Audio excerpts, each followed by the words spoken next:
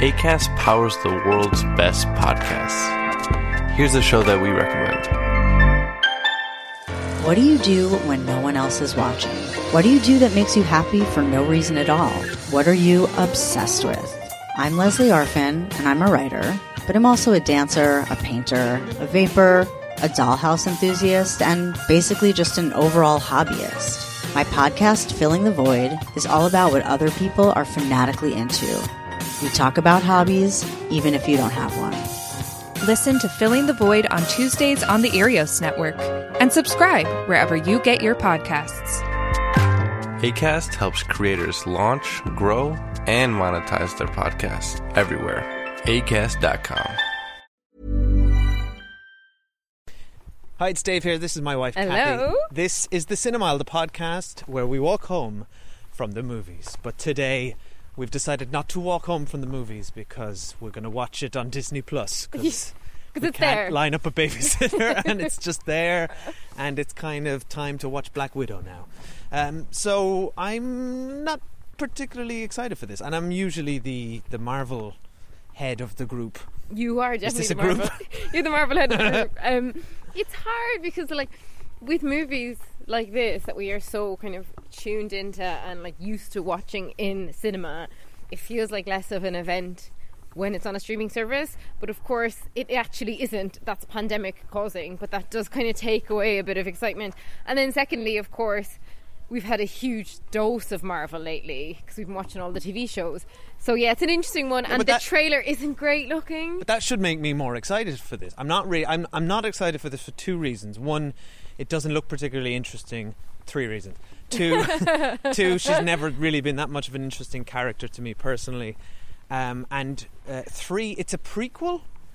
Yeah, so that's odd. And 4, really... it was supposed to come out like last year in like April, May. Yeah, so it feels it's been. In fairness, all of those things conspire against excitement for it. I wasn't into it then either. I just feel like, and I'm totally open and hopeful that I will be proven wrong, but I don't feel like this is going to push. Like, we've got real momentum with WandaVision and Loki, and that feels like they really push things along. And I'm like, well, this is just going to be a bit standalone maybe. But like, I'm hoping it's going to be good. Keep open-minded because I actually am looking forward to watching it purely because I agree with everything you've said. But like, people whose recommendations I really trust have said this is really good.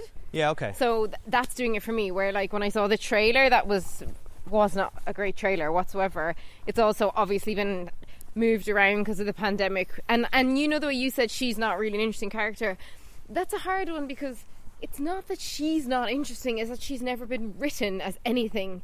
She's been treated very poorly by the movies, the character. Yeah, so she's it's always part of an ensemble rather than being the focus. Exactly, and as you say, it's also a prequel, which does take away a lot of impetus. So there's loads conspiring against it, but people I trust have recommended it, so I'm willing to pay £20 to watch it on Disney Plus and see how it goes. And we are kind of on a bit of a Marvel kick after, just finishing Loki, which we really enjoyed. So, and if you want to watch it, it's a female director, it's a female lead. It's like the second time in this ridiculous franchise's history that they've even had a female lead. So I want to support it and like it. And yeah, I'm sorry, even though it suits us to watch it at home, I'm sorry for the movie that they haven't kind of got the cinematic release they would have liked to have. I'm sorry that we are not executing the premise of our podcast anymore. Exactly, just to walk home from the movies. But hey, we're going to watch it at home at our leisure and then just walk around our neighbourhood and talk about it. And talk about it out loud. It's actually great when you've been sitting down for a few hours and you want to stretch your legs. It's a great way to talk about the movie you've just watched. Highly recommend. So we're going to go watch it and we will check back here shortly. Okay, bye. Bye. I know who you are.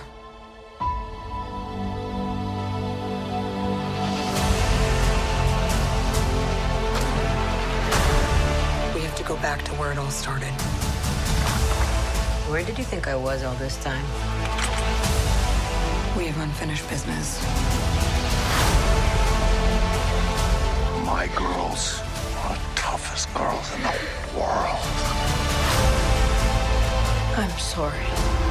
We had our orders and we played our roles. It wasn't real.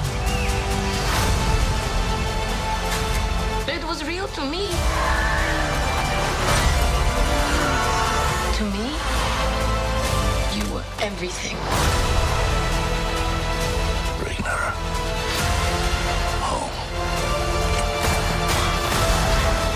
thoughts are. She's such a mom.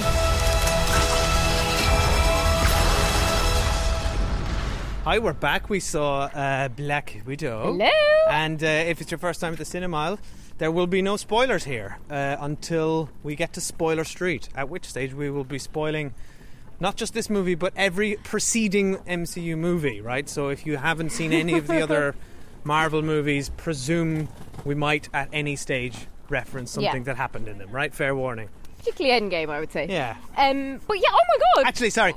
What? Right now, before we get to Spoiler Street for Black Widow, let's set the carpet for we might spoil previous movies at this stage. Yeah, I think that's fair point. game. Yeah. So no spoilers right now for Black Widow, but spoilers for all other MCU and spoilers movies. for and us. TV shows. You got to say that now. So, oh And my TV god, shows. there's a lot of fine print in this episode. Spoilers for anything in the MCU, but also spoiler for us because we were like, yeah, we turned it on last night and said, oh, we're gonna probably watch it over 2 nights because we're not that bothered and we're a bit tired.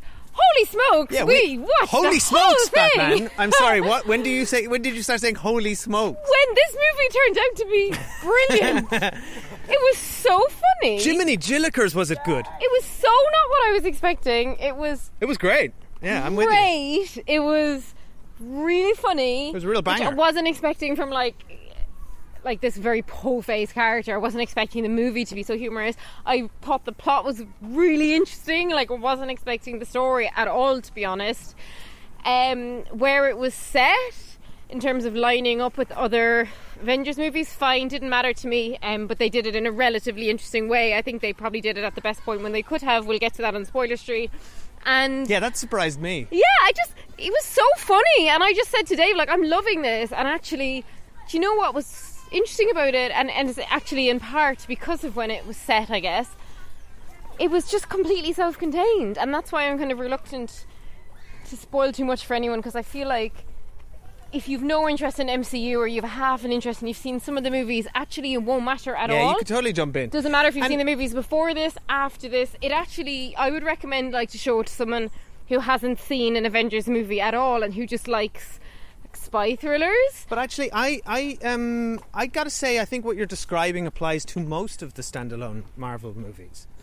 That you could actually, for the most part, if you take away the big team-up ones, then you could absolutely say, yeah, watch Guardians of the Galaxy. You don't need to have seen any of the things. Watch Ant-Man. You don't need to see... But a lot of them, I think you might need to have an interest in comic book stuff, but this one isn't really a comic book movie. It's like a spy movie. Yeah, and that's why Marvel as Marvel's cinematic universe is so interesting, because they pick genres for characters, and then they like if my dad who will have never seen any of those movies, I would say to him, you'd like this as actually a bit of a spy thriller. It's an action sci-fi. Yeah, and that's what's so. It's not action sci-fi. It's action spy. But it sits alongside in the same universe where there's a rocket raccoon and a tree person from space, and that's a sci-fi action movie, and they somehow are able to exist in the same screen at times. Yeah, so that's what for me is one of the most impressive feats that they got away with is pulling all that together somehow. And like the cast, without undermining anything. Like the fact that there are aliens and space things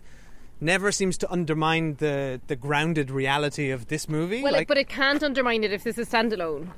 Yeah, exactly. Because they don't really reference it, but there is there. They exist. I just think the best thing about this movie for me was actually the cast. Yeah, the cast is excellent. And the dialogue. So, sorry, we're going through a gate and Kathy's far away. I'm pushing a buggy. The dialogue was so funny, and the cast was the cast was great, and they had brilliant chemistry. So you've obviously got Scarlett Johansson, who's like a very strong leading lady, right? Yeah. She doesn't do anything in this movie that she hasn't really done in the others, and I don't mean that as a criticism. She's very consistent to her character.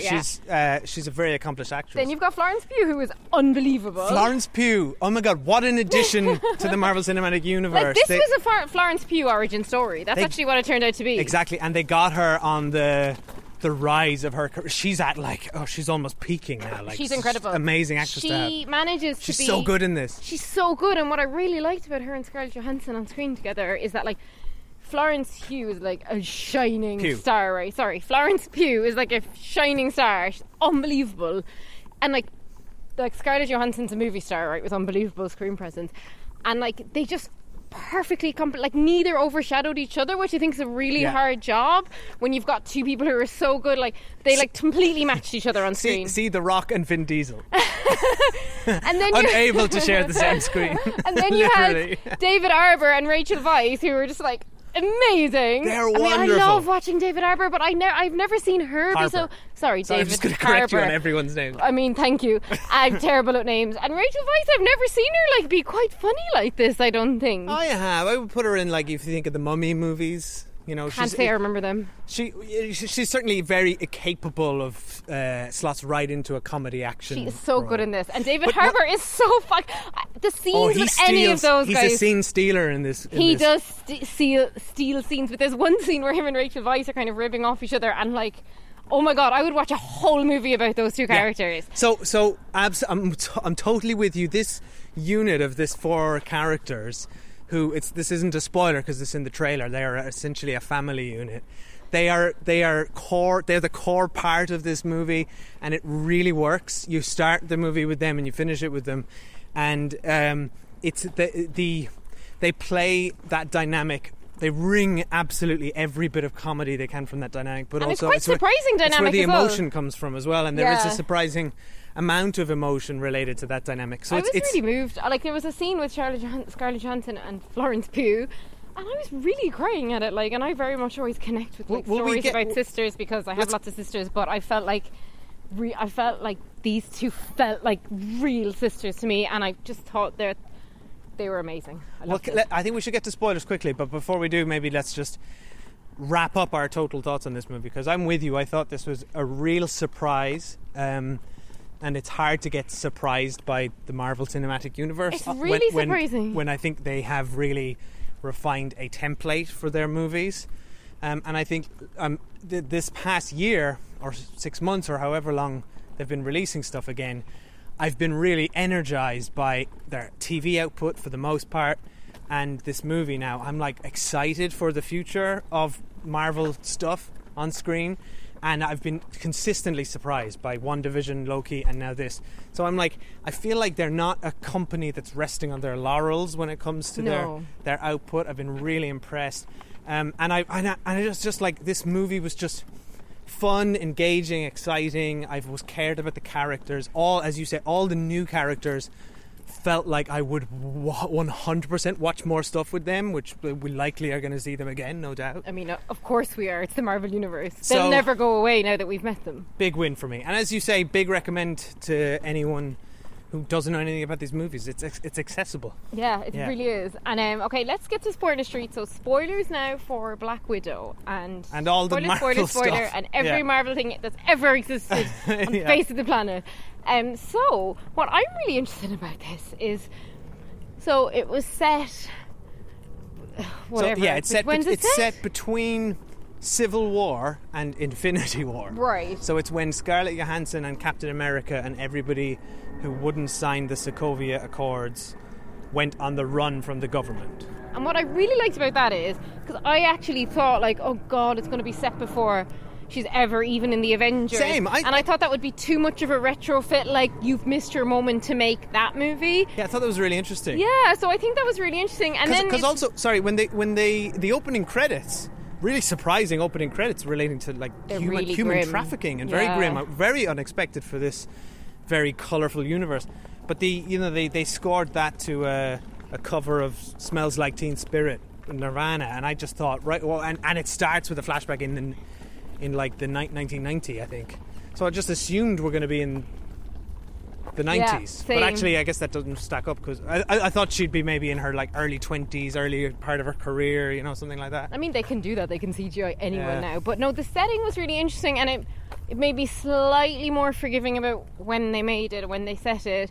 But I also found it really odd because, like, again, spoilers for Avengers Endgame, but she obviously dies at the end of Endgame, which has just made me fundamentally less interested in her as a character for whatever reason. Narratively, like, it just isn't that interesting watching a movie about a character that I already know has died and has never really been interesting. But then, of course, as I said before, Spoiler Street, is this is actually the Florence Pugh origin story. Yeah, and in a way it bugged me, because it's like, you know, that trope where, like, women in movies only serve to further the plot of a man, like say a woman, she's a murder victim, and then she triggers this thing in a man, and then he goes on a vengeance quest, whatever. It's called fridging or something. There's a phrase for it, isn't There's it? a phrase, and I can't remember what the phrase is, but it's almost like they gave Scarlett Johansson a whole movie where they fridged her, or whatever the word is, so that it could be Florence Pugh's movie. But it also... It's like, what? Because the end however, credit thing is like, Florence Pugh's going to go extract revenge on... Hawkeye, which is like boring, but anyway. I mean, yeah, that's silly, because clearly that's going to be resolved in 5 minutes. Of course, but at the same time, it's like, okay, but could we not have like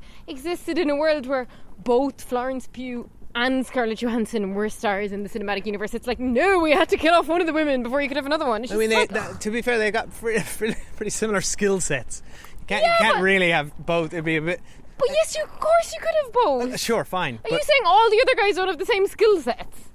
No, you've got the arrow guy, you got the green guy, you got the hammer guy. Of course you could have, but totally anyway, different. That's like my one gripe about it. But other than that, like, and then just watching the whole movie, all the stuff like the Americans kind of spy vibe stuff, absolutely loved. I loved that moment when like we saw them all as a family unit initially, and we got that it was like the Americans kind of thing. But like, I actually thought they were sisters, and I thought the couple were a couple. And then it's like they get to Russia or wherever, and David Harbour just like dismisses the girls off to like this slave camp. Very surprising. So his whole character was a surprise. It was really. I don't know. Well, I didn't really have much expectations about it, but the idea of him as this. Oh, he's so brilliantly written and portrayed. This narcissistic sort of. Soviet superhero who lived in the shadow of Captain America, which is interesting. It's like this. He was playing out his own sort of Cold War with Captain America, as these countries played it out on the global stage. But this guy who's like past it, was betrayed by his country, is like, you know, he's obsessed with the glory days, but it's also just this like terrible father trying to be a good father and getting it wrong. Like, we just presumed he was a nice dad because of that one scene where it looked like he was like a good dad to the girls, but in fact he's just trying to get the whole unit out of their mission. They perfectly played with our expectations in that opening scene and then deconstructed it throughout the movie. And it's really dark that they like basically we learn that once the girls are taken away from this family unit, we also learn that Scarlett Johansson knew it was fake when she was a kid, which is really dark, and all their photos were faked by her and everything, but Florence Pugh thought it was real, which is really heartbreaking. Yes, twisted. But then we learned that these girls are basically sent to like this camp, and we sort of knew a bit about Scarlett Johansson's background, but like they're both trained in different ways, like Florence Pugh through brainwashing, Scarlett Johansson through like both of them being physically tortured, I'm sure. And then they just say that like they've had their wombs removed. We like got like it's really dark what happened to these girls, and yeah, it's amazing that they managed to kind of get that in this movie while also maintaining the tone they did. It's a real masterclass in tone, and I can't remember the director's name, but she's brilliant. I thought she was really incredible, and like this is obviously the first Marvel movie she's directed, and I think again they've found a brilliant director, and the tone is such a difficult thing to strike here, and they just really managed it. And like the scenes then with the two girls together, or the two women, were, like I said earlier, like really moving. And like there's a scene where the two of them are in having a beer together basically and just talking, and I find it really moving. And I just think that like what I loved about the end of that scene is then they're both watching this dude who's like doing something with his car, and they've both actually been clocking him the whole time as to like where he put the car key, so they can nick it. I really thought the movie really handled well the concept that these two are equals in every way. So they have had the exact same training, they've had the exact same background, however they had a different perception because of their age on that background, so that they've got kind of, they're at different emotional levels, but that they portrayed that so beautifully in the way in all of the fight scenes where their fight moves were identical. It was like a mirror fighting a mirror, and they were kind of unable to land blows on each other, which is and just as you said, that's illustrative of they both have the same idea of stealing the thing. It's just like that conditioning has created this kind of the same person but on a different emotional wavelength. And it also showed it was much easier to uncondition Florence Pugh because she just needed like a huff of this magic red powder and she was grand again, whereas Scarlett Johansson, I think, took her a lot longer to be a goodie, if I vaguely recall what she did in the other movies. But then it was quite dark because we learned that Scarlett Johansson had basically seemingly murdered a young girl to extract vengeance on Ray Winston, the big bad guy in this movie. And all of this is alluded to in the first Avengers movie, by the way. I think they even name the daughter. Oh, really? Yeah, and the blood in the ledger is a line that's referenced by David Harbour here. That's something that Loki says to her. You've got a lot of red in your ledger. Oh, okay. See, I don't actually remember... I have to say I don't remember the first Avengers movie at all, Yeah, and I don't remember any early They had a stuff lot there. of really good callbacks in here, which kind of made it very consistent, which I liked. Let's talk a bit about the villain, because I think this movie, actually the movie's very like The Winter Soldier, which you didn't really like at the No. time, which is interesting to me because they're actually very similar. You've got characters on the run. There's a masked person who's somebody from their past. It So were turns they out. set at the same time? And we were this is said after that. But that we were and then it's got some secret guy in an air tower controlling everything, and there's But a is it mask Ray reveal. Winston controlling you by his pheromones? I thought Ray Winston was pretty unremarkable in this. Fine. He He's was just pretty like- one note. Yeah. He's just playing a bad guy. Considering But that's always the problem with these movies, though. They never have great bad guys. certainly one of the least interesting villains, I would say.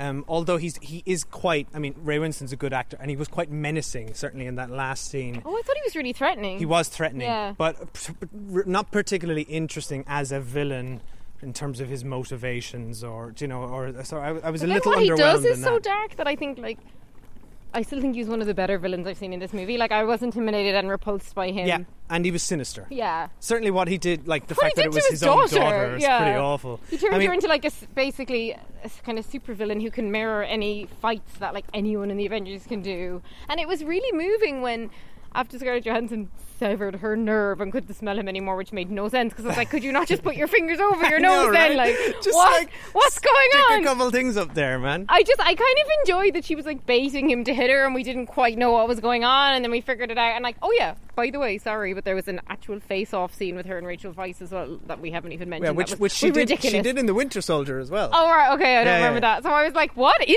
this? For a second it turned into like a bit of a Mission Impossible. But yeah, I really liked at the very end scene when she went back and kind of like rescued Ray Winston's daughter and like put the red smoke and made her whatever, and then all she said is he gone or something, and it was really Yeah. sad. It was like she's been tortured and controlled by her dad her whole life as well. So I really enjoyed the kind of women rescuing women element of it as well. It was just at the very end, the big fights on some of the It gets a bit marvelly, marvelly at the end, yeah. for And sure. again, I think it's a shame we didn't see it in the cinema because I think those scenes would do better in a cinema. Like, because we saw Fast and the Furious a few weeks ago in the cinema and actually would have probably rather swapped them around. I think this is a better big screen movie. Yeah, although Fast and Furious look good up It there. looked good, as well. but it's not this kind of quality level though. Yeah. So I would have liked to see this in the big screen, but because it's such a small story, which I love, like, it still works at home. Like, what often bothers me about the Marvel movies is like always like the end of the world, and I think by virtue of when this is set and we know kind of what happens after it, they could have never made it an end of the world movie. So it's nice that it was just about stopping this one awful man, albeit they were like, he has women everywhere all over the world doing this work. You're right. The stakes. You're right. They are still quite global. They try to make them quite global. Right at but the actually, end, in like one scene, but for she me- presses a button and sees women everywhere. For me, this I know, right?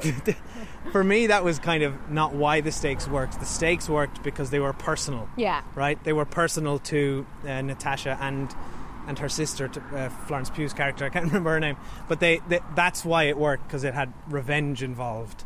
Anyway, yeah, it's absolutely joyous. I was thinking, right? One thing that really tickled me, and we haven't looked up all the fan theories on the internet, and I'm sure this has been mulled over 100,000 times already. But there was an interesting tidbit where David Harbour's character, the Red Guardian, is in prison, and he's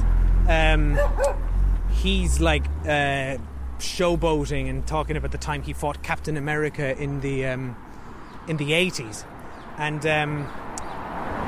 he's kind of called on by someone he's arm wrestling, who says like, that's bullshit, Captain America was frozen then.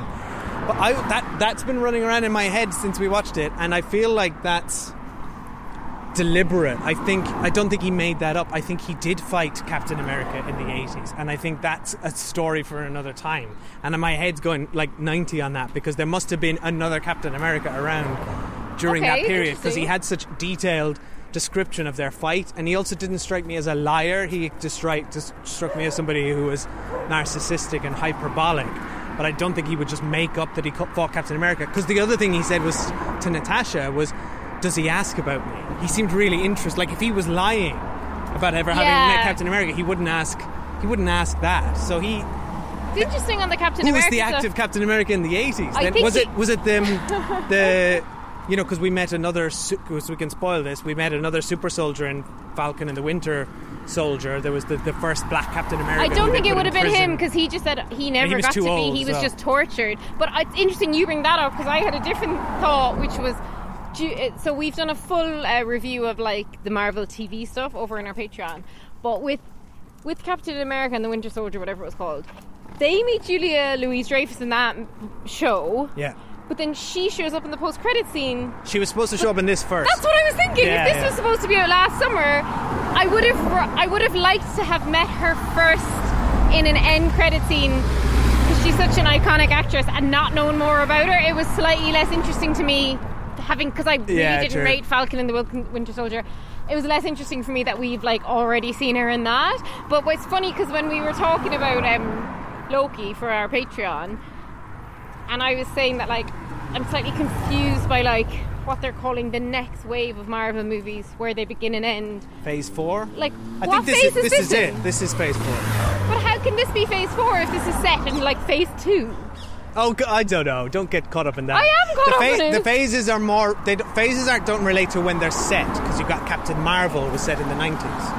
Again. They're actually, and you had Captain America, the first Avenger, which was set in the 40s. But this is like lining up Florence Pugh in some sort of action revenge plot in the next movie, alongside that kind of bad Captain America from Winter Soldier, right? Yeah, if you think of it, like, think of the phases as, that's exactly what it's doing. The phases are kind of like a group of, think of them as seasons of TV shows. So they're a group of movies, and now TV shows, that kind of are telling one story on a big level, but they're story beats. So like the last Phase 3 would have wrapped up the Infinity Saga, so Thanos and all that. Isn't it really interesting that like we were both, I mean me more than you, but we were totally burnt out on Avengers, all of it last year, and because of WandaVision, Loki, and now this, we're like actually pumped again?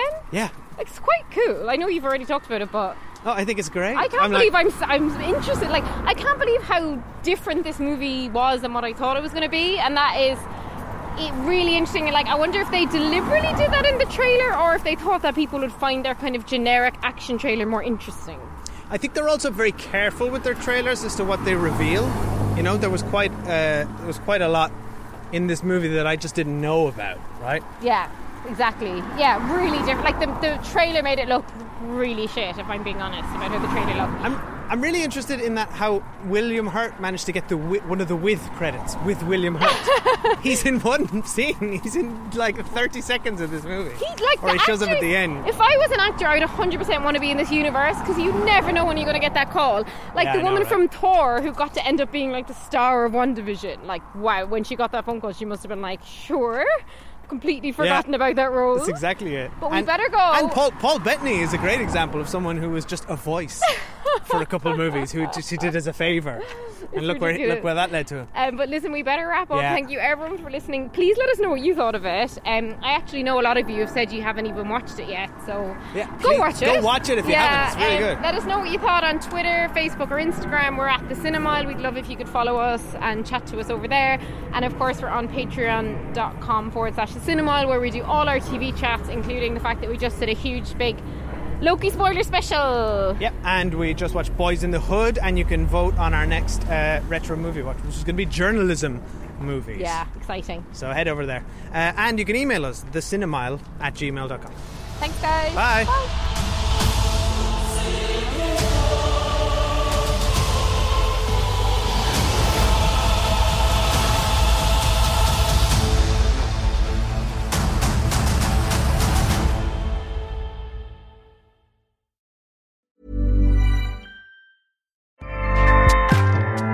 Acast powers the world's best podcasts. Here's a show that we recommend.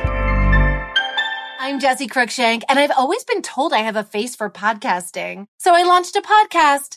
It's called Phone a Friend because each week I'll break down the biggest stories in pop culture. But when I have questions, I get to phone a friend. I'll phone a royal watcher to find out why Prince Harry is acting like a real housewife. I'll phone a tween to please explain Euphoria. And maybe I'll even phone a Backstreet Boy to find out if I still have a chance.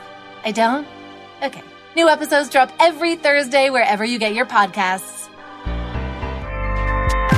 Acast helps creators launch, grow, and monetize their podcasts everywhere.